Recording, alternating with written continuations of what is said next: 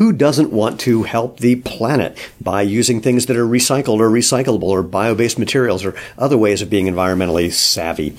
Well, we're going to take a look into that in a little rant on today's episode of The Movement, the podcast for people who want to know the truth about what it takes to have a happy, healthy, strong body. Starting feet first, because those things are your foundation.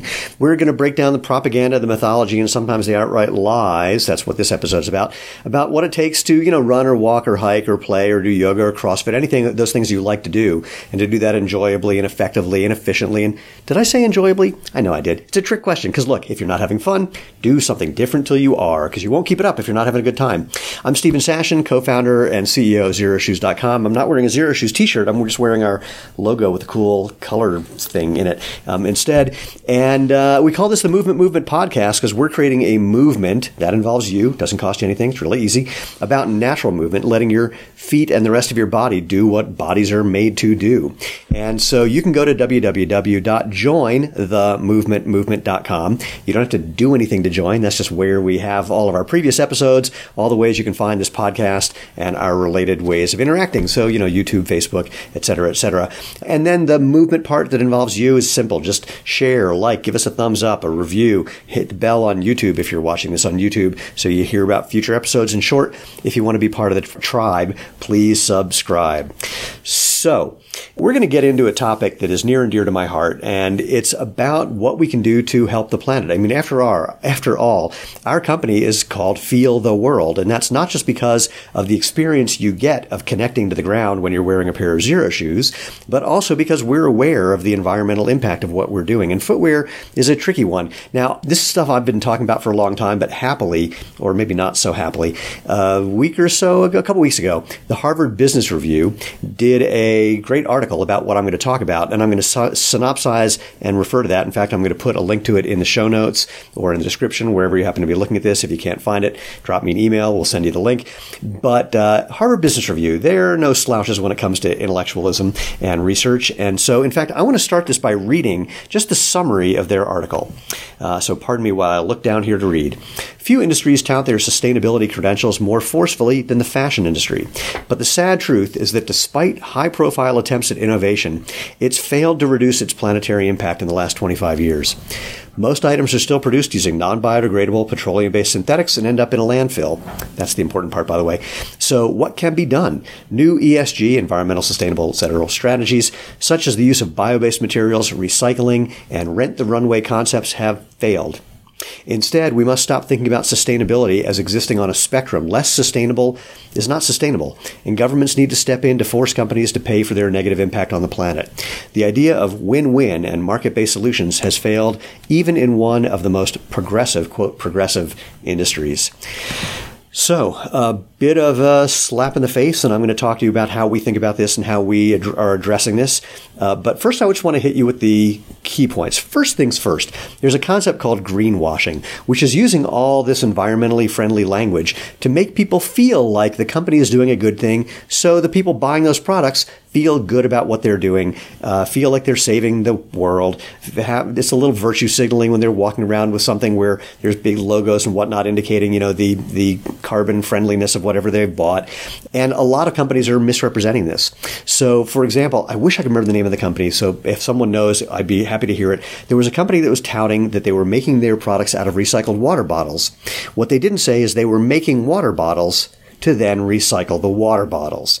So that's like the most egregious example of greenwashing that I've ever found, but there are a lot of them. And if you look up greenwashing, just look for a definition, you'll hear it's basically using the idea of greenness, of eco-friendliness, for marketing purposes in a way that's disingenuous. That's the gist of it. So I have notes that I've got to look at for this, so pardon me for looking down and back. But let's talk about one of the first ones that really, years ago, this became somewhat popular and aggravated the crap out of me.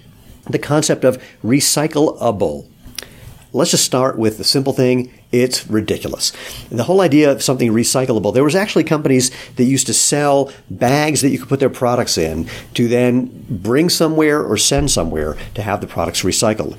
Two problems. One, no one ever used them. I mean, simply, it was just a hassle. No one ever bothered. Two, where people now do bother, so there are some stores that will say, hey, our stuff is recyclable, so bring things back, put them in this bin, and we'll recycle them, makes people feel great. The problem is, A, only 10% of that material actually gets recycled. The rest of it goes into a landfill.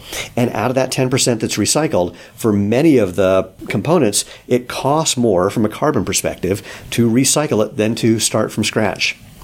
So recyclable in general, complete hand-waving greenwashing nonsense. All right, let's move on to the other issues. The biggest one is simply this. Many of the processes for recycling stuff use more carbon or energy than they save. Sometimes because of just the sheer cost, the mechanical cost, or the technological cost of, heating something up to turn something solid into a gas, for example. Sometimes the transportation costs. So for people who are talking about pulling things out of the ocean, the amount of carbon that it takes, the amount of energy that it takes, I think I'm going to use energy instead of carbon for the rest of this conversation when I can. The amount of energy it takes to go out into the ocean, grab the stuff from the ocean, bring it back, put it on a truck, take it to somewhere, process it, take it to somewhere else and get it used, is often not creating a energetic benefit. I should have said carbon benefit there, but you get the point. So sometimes, a lot of times, these things are using more energy than they are saving. Now, in the Harvard Business Review article, it mentioned using petroleum-based products, and that can be problematic, and I'm going to address that in a bit too. But let me move on. Because these new recycled materials or new materials are new, and the infrastructure is not built out the way it has for the existing technologies, including petroleum-based products, and because they're not used widely enough where we would see a cost savings from the economy of scale, the problem is a lot of the products made with these materials cost more. And so what does that mean? It means only, rich people tend to buy this stuff, which is, again, a form of not greenwashing, but kind of virtue signaling. People feel better, but it's a tiny, tiny, tiny percentage of people who are actually using and able to afford these products. In fact, I was at a trade show a few years ago on a panel discussion about environmental sustainability. And there was two shoe companies talking about how they had, they were changing the world because their products were made with, I don't even remember if it was recycled or recyclable, but suffice it to say, they were talking about how they were changing the world. And I, rude pointer out of truth that I sometimes tend to be. In fact, at that event, I decided that I wasn't going to try and, make friends. I was just going to tell the truth, no matter what. And this was the first place I did that on a stage in front of hundreds of people. I said, how many shoes are you guys going to sell in the course of a year? And it was, I don't know, maybe 100,000. It's like, there's like 400,000 tons of stuff dumped into the ocean every year, I think by the United States alone. So the number of shoes you're making is not making a dent in a dent in a dent.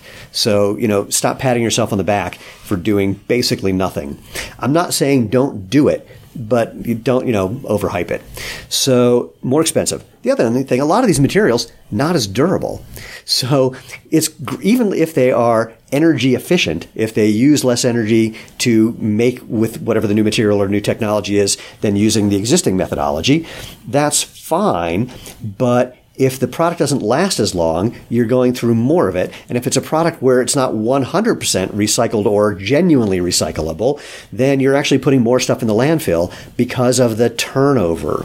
And this is something that the Harvard Business Review talks about as well. Some fast fashion stores, they pride themselves on new. So people are buying more. And again, most of the stuff that they recycle doesn't end up recycled, ends up in the landfill or the ocean or worse. So there's that. And wait, what is my note here? One of the other problems for companies like ours is that you can't even track everything. And for consumers too, you can't, it's literally not possible to track, in most situations, the entire history of the supply chain to find out exactly what's going on from an energy or carbon perspective. So the transparency doesn't exist right now, which means that it makes it easier for companies to just say things to make customers feel better that aren't necessarily true, especially given the reasons that I already stated. And transparency is a really big issue. I'm not going to mention this company by name. I've done it before, but I'm going to be a nice guy and not mention them by name, though I will say it's a footwear brand, and they're currently being sued for being misleading. I think I'm being nice when I say misleading about their environmental impact. They use materials a lot. Let's say a bunch of the materials in the shoes they make are naturally sourced. But then they were flying those materials from one side of the globe to the other side of the globe to have the materials turned into a component for the shoe, and then flying to the other side of the world to have those materials added to another component to make a shoe, and then using the most energy wasting box in the history of footwear to then ship that to the other side of the world again for distribution. That part is not the egregious part, although it is. The egregious part is that when they were printing and publishing their sustainability story, they explicitly said they were leaving transportation out of the equation. What? Transportation seems to be the majority of the equation in that case. In fact, I watched something. Where did I see this? Just the other day. It was probably on YouTube. A guy in California, he's originally from Netherlands, who is just doing everything he can think of to reduce his carbon footprint. By the way, carbon footprint is a term that was coined by the energy industry to make people feel like they were more responsible than the big companies, the energy producing companies, the petroleum producing companies for what's happening on the planet. So they were trying to shift the burden and shift the mentality from what they're doing at a giant scale to what you're doing at a tiny, tiny, tiny personal scale. Anyway, so he had solar panels on the roof, so he I think he was putting energy back into the grid maybe. He was riding his bike everywhere instead of driving a car. They were eating nothing but plant-based foods because they use less energy than meat. And when their carbon footprint was analyzed, it wasn't better. It wasn't carbon negative. It wasn't energy negative. He wasn't using less energy than he was consuming. Why? Because once a year, he and his wife took an airplane trip back to Netherlands. And that one airplane trip alone used more carbon for them than everything they were saving by doing everything else, which is crazy. So this transparency thing is really an issue. Now, what to do about it and what are we doing about it? Well, the biggest thing we're doing about it is trying to keep things out of landfills by keeping them on your feet by using materials that are more durable. Our shoes, our soles have a 5,000-mile sole warranty versus the modern athletic shoe, which they say you need to replace every 200 to 500 miles, even less for the super maximalist shoes with tons and tons of foam built into them. So we're trying to keep things on your feet longer by keeping them on your feet longer by having more durable materials, keeping them out of landfills. Secondly, we haven't been lying about what we're doing or trying to exaggerate what we're doing. We have one shoe, our knit Phoenix, casual flat for women, that's made with some materials that have, what's the word I'm looking for? Reused, come on, I can do this, coffee grinds. It's a cool thing. It definitely reduces the amount of polyester or whatever the other synthetic material we're using is. But look, I'm the first one to say, not by a ton. We want to let you know what we're doing, but it's not like we're saving the world by doing this. We're doing whatever we can, whenever we can, that's as legitimate as we can track. And when I say that, we've been approached by a number of companies who want us to use their world-saving materials. And if it seems like there's some hand-waving and, don't look behind the curtain kind of conversation going on, if they don't let us see the entire chain of where things are going and all their analysis, then we won't do it. That's thing one. Thing number two, though, is something that's coming out in, I don't know when you're watching this, so coming out roughly around March 1st is our first product where we're using almost entirely recycled or biodegradable materials.